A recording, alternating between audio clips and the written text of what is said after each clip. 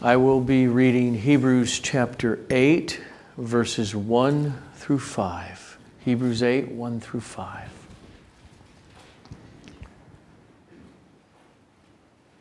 Now the point in what we are saying is this. We have such a high priest, one who is seated at the right hand of the throne of the majesty in heaven, a minister in the holy places, in the true tent that the Lord set up, not man. For every high priest is appointed to offer gifts and sacrifices. And thus it's necessary for this priest also to have something to offer. Now, if he were on earth, he would not be a priest at all, since there are priests who offer gifts according to the law. They serve a copy and shadow of the heavenly things. For when Moses was about to erect the tabernacle, he was instructed by God, saying, "See that you make everything according to the pattern that was shown you on the mountain." Blessed is the reading of God's holy, infallible, instructive, wonderful word of His Son. Father, may we see the big picture that you have painted through the hand of your servant, the writer to these Jewish Christians we call the book of Hebrews. Oh, may we see our place individually, as a local church, and as the church universal in this world today, to the glory of your name. Amen. After I became a Christian, I know I am a weird guy like this. So 6 to 7 years in, I came to a crisis in my Christianity, in my life. And it was this. I had one big, massive question that I was confused about. It was this. What is church? And I don't mean, okay, yes, of course, it's the body of Christ. It's of all those who are in Christ. That's not what I meant. I meant, why do we Christians gather together? In other words, what are we doing at its core as local churches? And it was ultimately passages like we have been in, Hebrews 7 and now chapter 8, and other passages that brought much relief and clarity in resolving that question to me. Now, so we'll get there at the end of this. For weeks we've been in chapter 7, and we have seen through the entirety of that chapter is that Jesus and His high priesthood is the reality to which all the pictures and shadows in the Scripture that came before Him, in the Old Testament, He fulfills what they were pointing to.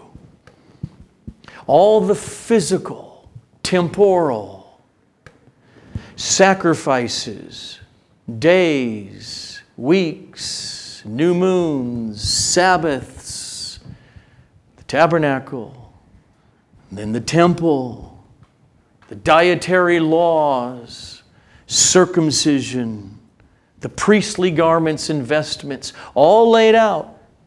Jesus comes as the reality to which they pointed. And what this means is that the entire worship life of the Old Testament has been radically refocused onto Jesus Himself. And it has become, therefore, in other words, with His coming, worship has become this intensified, spiritual thing happening in the hearts of individuals and together corporately. In other words, I mean it in a sense of spiritual at its core as opposed to an external. In other words, the proper place or the proper time or day or festival or clothing and priestly attire or proper sacrifices. With the coming of Christ, now the spiritual is radically central to all of life of God's people. Not just here today. Church functions. Remember how Paul put it in Romans 12, verse 1, I appeal to you, therefore, brothers, by the mercies of God, to present your bodies a living sacrifice, holy and acceptable to God, which is your spiritual worship. That's all the time, everywhere, every day. So, first, let's briefly look at the writer's summary of chapter 7, which is chapter 8, verses 1 to 5. Beginning in verse 1, he says, and now the point of everything he's been saying in chapter 7, the point in what we are saying is this. We have such a high priest, one who is seated at the right hand of the throne of the majesty in heaven. This is the main point of what he's been saying.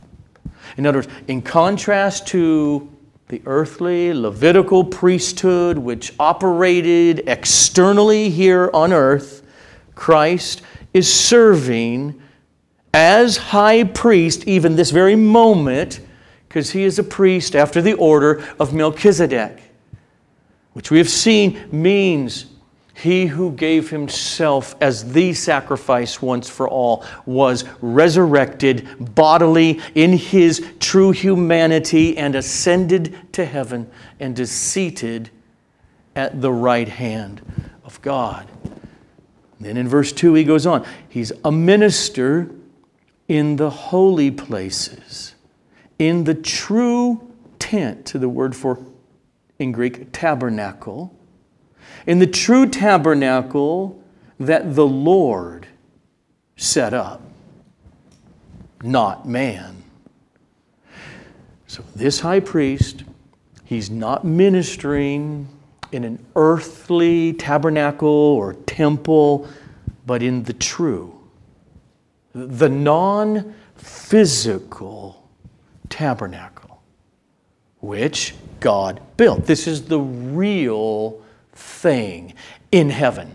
Okay. This is the real thing in God, who is all and in all and through all.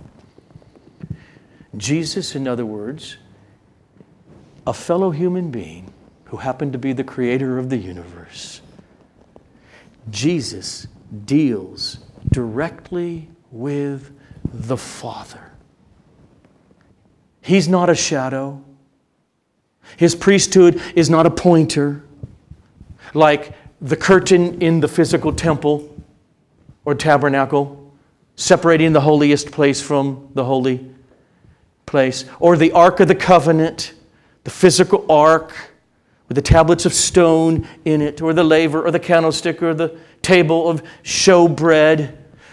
All of those things and their sacrifices and pigeons and lambs and priestly garments and robes were all shadows.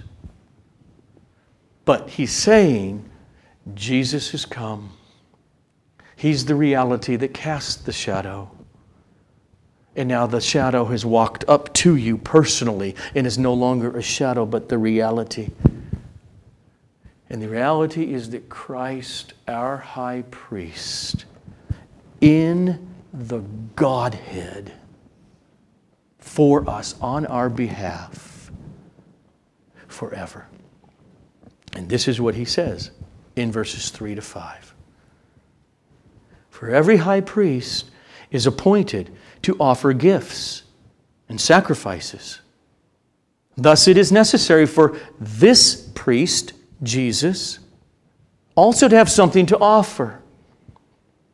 Now, if he were on earth, he would not be a priest at all, since there are priests who offer gifts according to the law. They serve a copy, the law and the priest, and shadow of the heavenly things.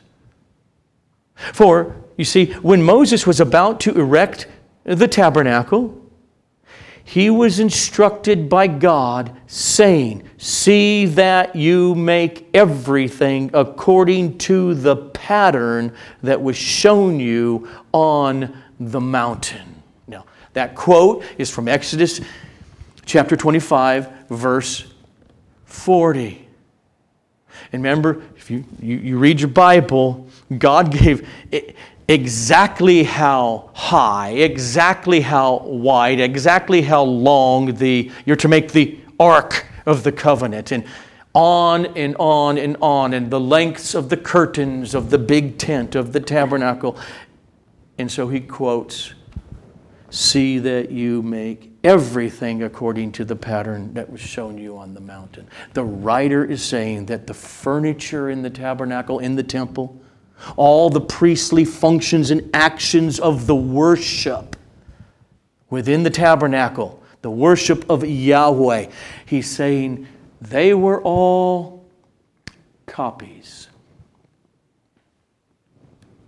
They were pointers. They were shadows of a heavenly reality. He's saying when God gave instruction on exactly how to build the tent and all of its furniture and the priestly robes, he didn't just pull it out of his ear. He patterned it after the glorious reality he wanted to picture in heaven, in himself, in other words, in his holy, good, merciful presence forever. So the point of Hebrews is that Jesus Christ, God's eternal Son, has not come to fit into that old, earthly Levitical priesthood, but he's come to fulfill it and thus put it to an end. And ultimately, to what? To draw and orient all of our attention not on those externals, but on Christ, raised, ascended, the right hand of the throne of God, for us, now and forever. So what does that mean for us then?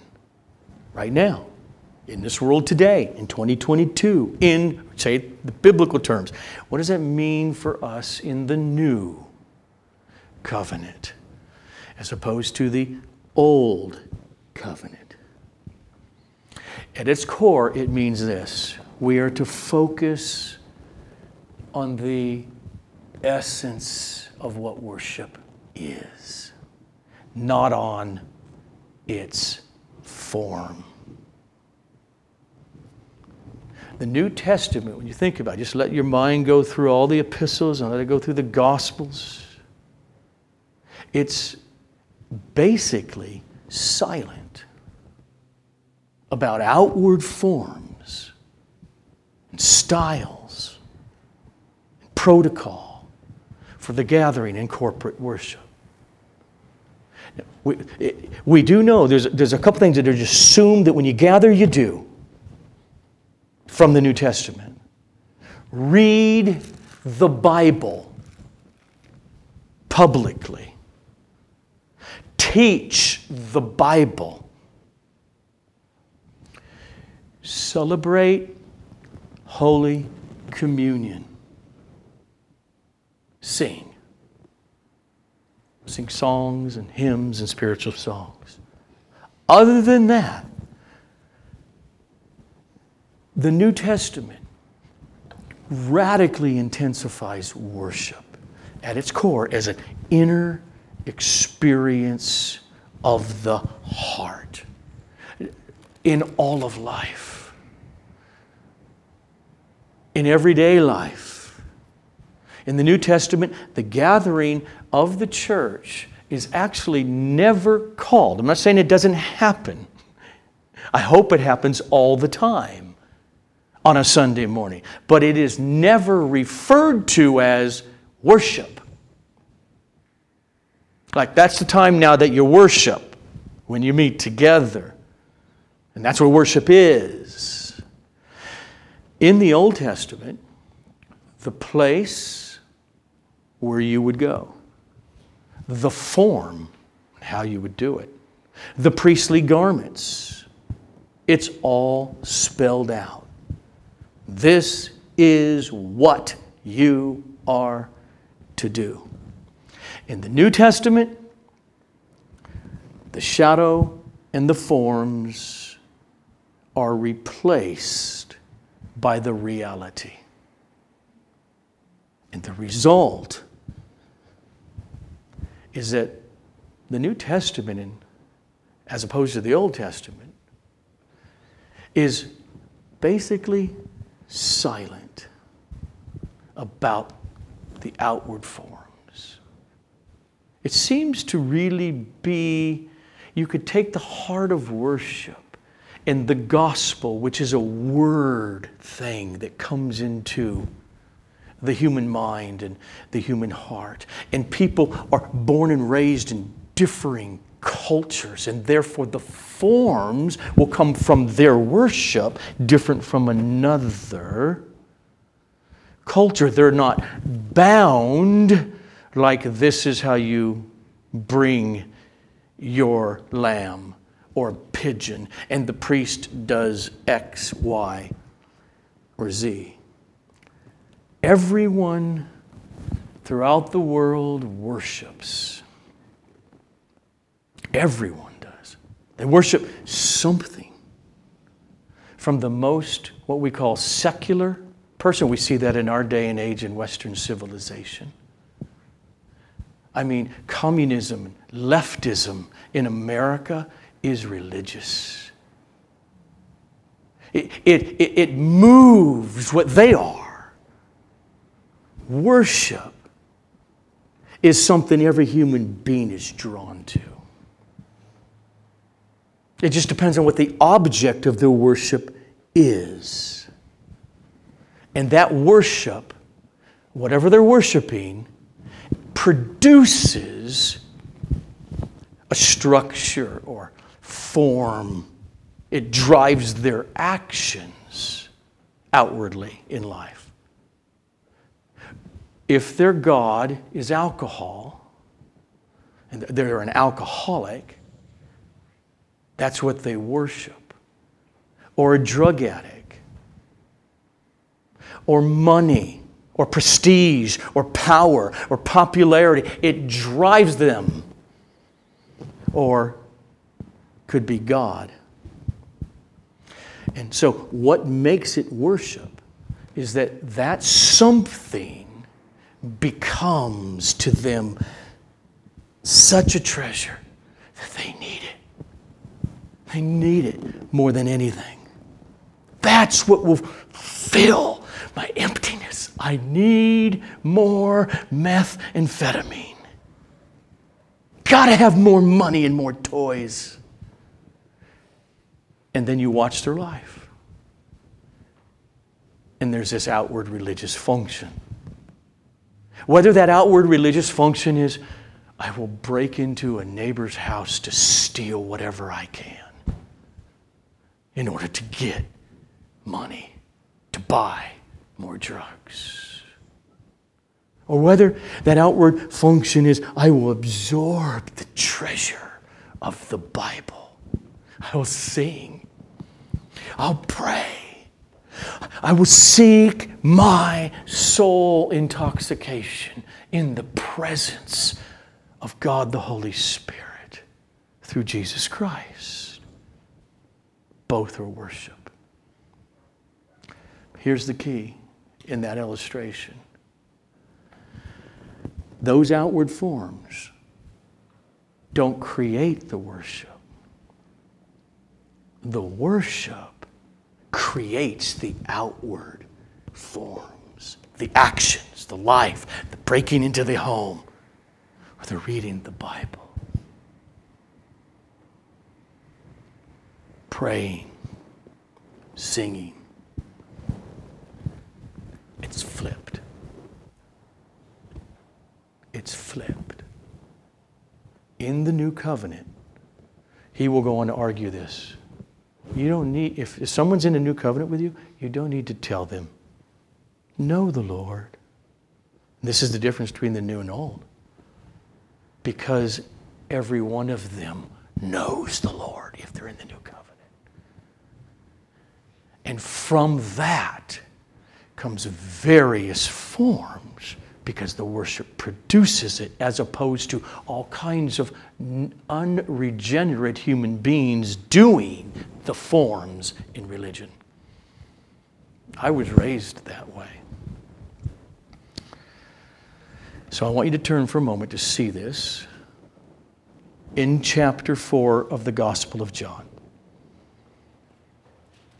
Because we can see this radical shift, change, with the coming of the high priest. In Jesus' own words to the woman at the well, beginning in verse 21, he says to her, "Woman, believe me, the hour is coming when neither on this mountain in Samaria, Mount Gerizim, nor in Jerusalem, the temple there, neither on this mountain nor in Jerusalem will you worship the Father." Woman, you worship what you do not know. You got the place and all of it wrong. We worship what we know. For salvation is from the Jews. But the hour is coming, and is now here, when the true worshipers will worship the Father in spirit and in truth. For the Father is seeking such people to worship Him. The internal spiritual reality replaces, according to Jesus, geography. Neither on this mountain nor in Jerusalem, but it's replaced by in spirit and truth. We see the same truth again when Jesus said to his fellow outward worshiping Jewish brothers in Matthew 15, verses 8 to 9. "This people honors me with their lips," outward form, "but their heart is far from me. In vain do they worship me." So you can have an outward form of worship and not be actually worshiping God. Worship, therefore, in other words, that does not come from the heart is vain, and it's empty. It's, according to Jesus, it's inauthentic. And then to the woman at the well, Jesus made this stunning claim that He is the long-awaited Messiah. Verse 25. The woman said to him, I know Messiah is coming, he who is called Christ. When he comes, he will tell us all things. Jesus said to her, I who speak to you am he. He's saying the kingdom, the rule, the reign of God has dawned. And there's going to be a radical break in the way people worship. Why the huge change? The answer is because Jesus came to take the place of the shadows. For instance, he came to take the place of the temple in Jerusalem. He said something greater than the temple is here. In other words, the place geographically where people would worship and where that would happen, where people would meet with God under the old covenant, it's changed. The place will not be in the physical temple in Jerusalem. It will be in the person, Jesus. In John 2:19, we heard it a couple weeks ago, Jesus was clear. Destroy this temple. Himself, his body, and in 3 days I will raise it up. He's clearly saying that he'll be killed and then he'll be raised. He would be the new temple, the new meeting place with God, because the reality to which the temple pointed is here. So when Jesus said, the hour is coming, and it's now here, when the true worshipers will worship the Father in spirit and in truth, he meant that a whole new approach to God in worship had come with the coming of the Messiah himself. And the external, the geographical, is replaced by the internal, the spiritual reality of worship. Worship in spirit and in truth. What matters is not where, but whether a person worships God in spirit and in truth. Let's just look at those two words for a moment. To worship him in truth, in its context. It means at least this: to know the truth that there's a change from the outward form of worship to the truth that worship of God now only happens through Jesus Christ. This is what the author has been arguing all along. There is only one sacrifice, once and for all given. There's only one high priest forever, our mediator between God and us. And it is the man, Jesus Christ. He couldn't be clearer in that most famous verse in John 14:6. I am the way. I am the truth. I am the life. Nobody comes to the Father except through me. Worship in the truth and in spirit. Now, we just read the woman at the well in chapter 4, but right before that comes John chapter 3. And in that larger context, Jesus made it clear. He connected God's Spirit with our human Spirit in a decisive way when he said to Nicodemus, that which is born of the Holy Spirit is your spirit. It's spirit. So in other words, until the Holy Spirit makes our human, the center of our being, of who we are as a living spirit, until he makes us alive by the Holy Spirit. Before that, we exist, we are a spirit, but we're dead to inclination or responsiveness to the true God with a heart of faith or heart of worship. So in the Gospel of John in chapter 3 and 4, it can only mean that true worship comes from what the Holy Spirit has done and is doing in the heart of sinners. And at the core, what he has done and is doing is he makes us alive and sensitive. This is what regeneration has produced.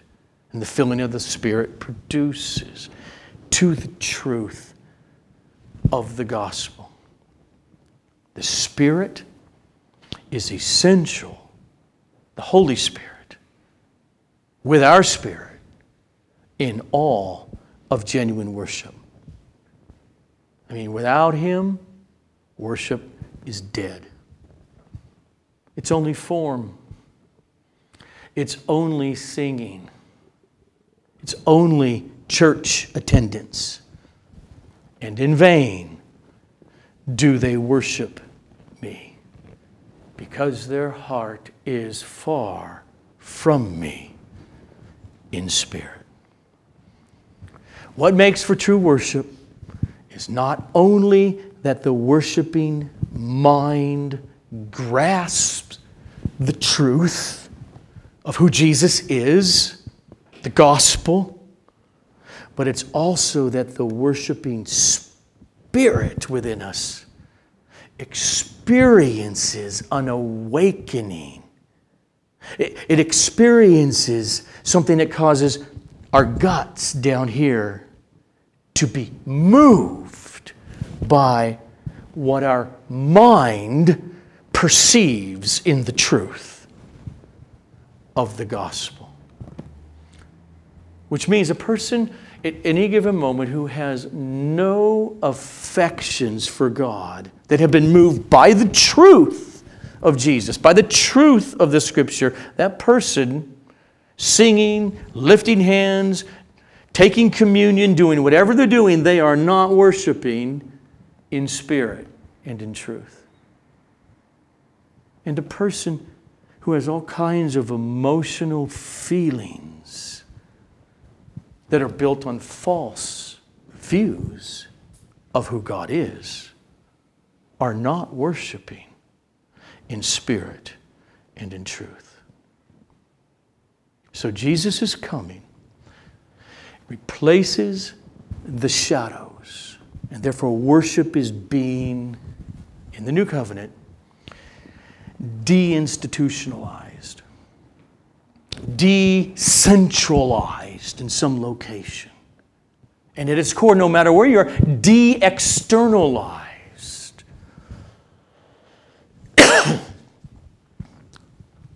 The whole direction is being moved away from ceremony, seasons, festivals, new moons, Sabbaths, place, dress, forms. But instead, worship applies to all of life, to Jesus' people. I'm really confident at the core that's what Paul means, how he sees worship when he says in 1 Corinthians 10:31, so whether you eat or whether you drink or whatever you do on any day of the week, do it all to the glory of God. Let's look at one more passage.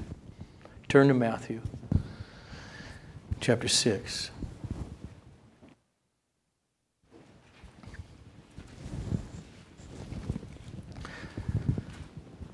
In Matthew chapter 6, in verse 24, Jesus gets us to the very heart of this internal essence of what worship is.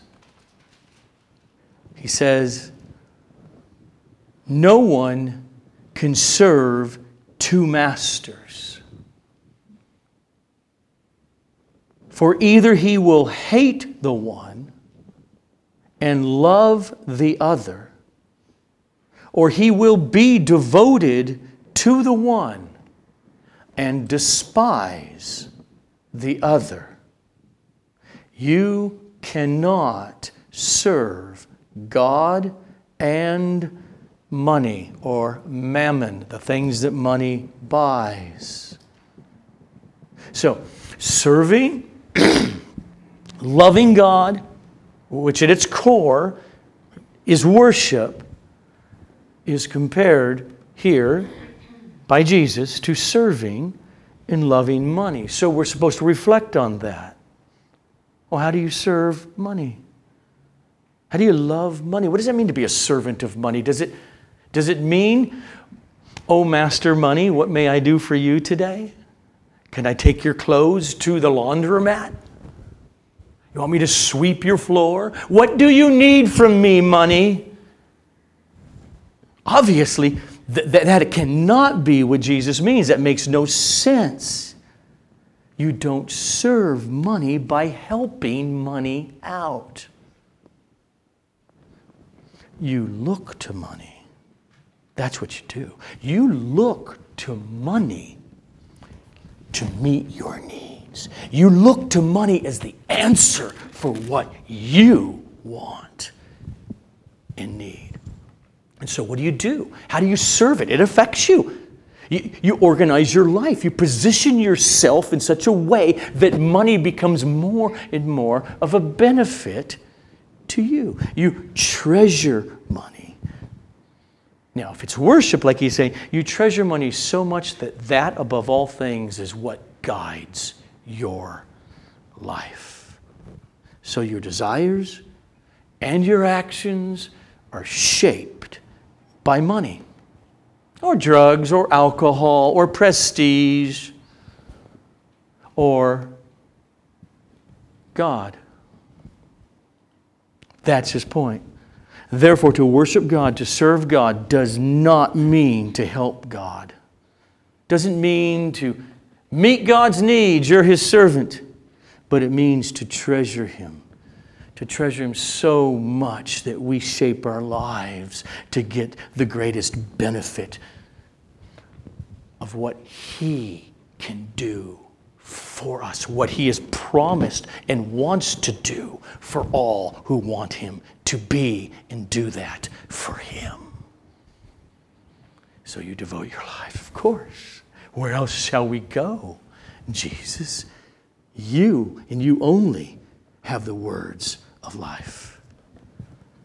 So New Testament worship, it's not bound to the temple in Jerusalem anymore, as he's telling his readers, because the temple is still standing. It's prior to 70 AD when he's writing these Jewish Christians. No, it's not bound to any place, to any time, to any form. It's not bound to Sunday morning worship services, as we call them. But it doesn't leave corporate worship out of the question here. In other words, corporate worship, or the singing in and of itself, or the preaching in and of itself, none of it is necessarily worship. The point is to get to the core of worship him in spirit and in truth.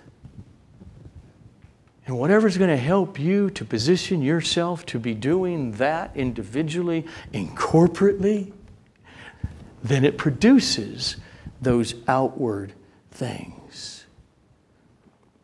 Which means, is the way I began this sermon, what the world is church? I mean, when you went through, we all go through different experiences in our Christianity. Mine just got to the place, what are we doing? What is it all about? At the core, it is in one sense simply this. We gather in order to go hard after God as desperate people. We gather. Look, the drug addict yearns for another fix. The Christian, to pursue God means to yearn for another fix. Help my sin and my blindness break through with the Word being read, taught, and the songs helping my heart through the words. Let me get my fix. Don't be drunk with wine, Paul says, but be being filled with the influence of the Spirit. So that means that on Sunday mornings, what we do in order to either give place for expression of that in our hearts, and depending on where we're at the moment, and they're both worship, to help awaken within us that yearning in our hearts. The preaching, like right now, of the Word, the prayers, the public reading of Scripture, singing, Holy Communion, they're all there to serve the glory of God in our hearts, yearning for Him. An experience and expansion of our joy and gratefulness and thankfulness for the gospel and His presence with us. So that means the main thing that we Christians bring to corporate gatherings on a Sunday morning is ourselves. It's what we bring. And what we've seen, it implies how we're supposed to approach Sunday morning. And so first and foremost, the basic attitude in going to church, of a worship service as we call it, is not to come with hands filled with gifts to give to God. It is to come with hands that know how empty they are and are looking for God to give and to give more to me. Because we know that is His joy and that's the truth. Because if we think, I've got gifts to give to God, I know why I sing. Because it makes God happy, and He'd be less happy in the sense of a baby would be less happy if we don't sing a lullaby. And somehow He needs us to do that for Him. Then you're a legalist. Then you are sinning at that moment when you think that's what you're doing. Our singing, our saying praise you is God's gift to us. Because His gift to us is and always is at its core Himself. And He purchased all of that for us in His Son. What I just said, let me just back it up with Scripture. You all know it. Psalm 42, verses 1 to 2. That's the essence of worship. Whether it's singing, whether it's sleeping, whether it's working, whatever you do, here's the essence of what Jesus has now brought in the new covenant. As a deer pants for the flowing streams of water because it's thirsty. He says, so my soul pants for you, oh God. Who's glorified in that? The deer or the water stream? Day is coming. It won't be about the outward form. It won't be in Jerusalem or on Mount Gerizim. It is not about that. But wherever you're at, my people will worship me in spirit and truth. And the truth is that He is the water stream of life. And the reality is that He has mercifully and graciously put away our sin and provided God the Holy Spirit to dwell in us so that our hearts would meet what our minds see in the truth. And we will experience again and again and again and again and again and again and again thirst. As the deer pants for the water brook, so my soul pants for you. My soul thirsts for God, for the living God. God is honored. He is exalted when a person or when a group of people will die of thirst unless we have God. That's the attitude that keeps God at the center of worship. When we approach through prayer, Bible reading, preaching, communion to get God, then we're not confused about why we gather together as Christians on whatever day, including Sunday. We won't see the songs in the reading, in the prayers, in the bread and the cup, in sermons as mere traditions. But we'll see them for what they are. Means of getting to God, of being filled with His Spirit. The pursuit of worshiping God in spirit and truth. That's what protects worship as an end in itself. That means we should never approach worship, in whatever forms that takes, never to approach Sunday morning corporate worship service as a means to something else. You cannot say, oh God, I so love you and I worship you so that I could get this other thing. At that point, the other thing became what we really worship. It's something other than worship. When that happens and that dishonors God, it doesn't worship Him. So worship for churches on Sunday morning is not to be done in order to attract crowds. It's another thing. It's not to be done in order to heal bodies or to heal emotions or to recruit church workers or to help marriages. Here's why we're here. It's not what worship is. Genuine affections for God are an end in themselves.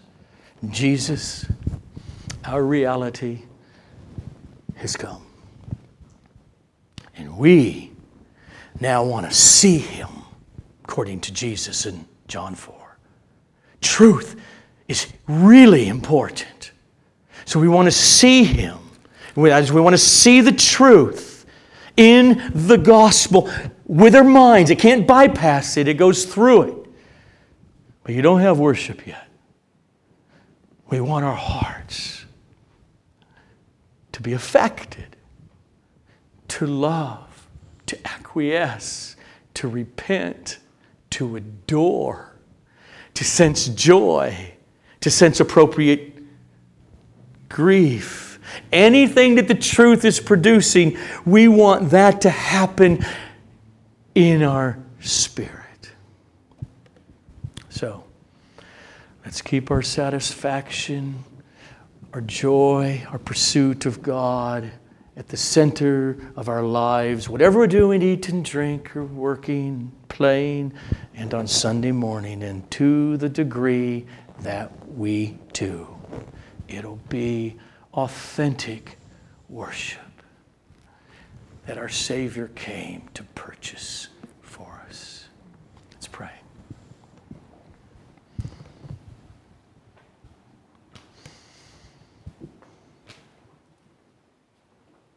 Oh Lord, you're good.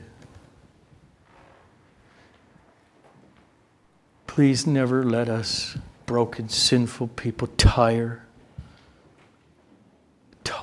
of this reality even now, that we find ourselves authentically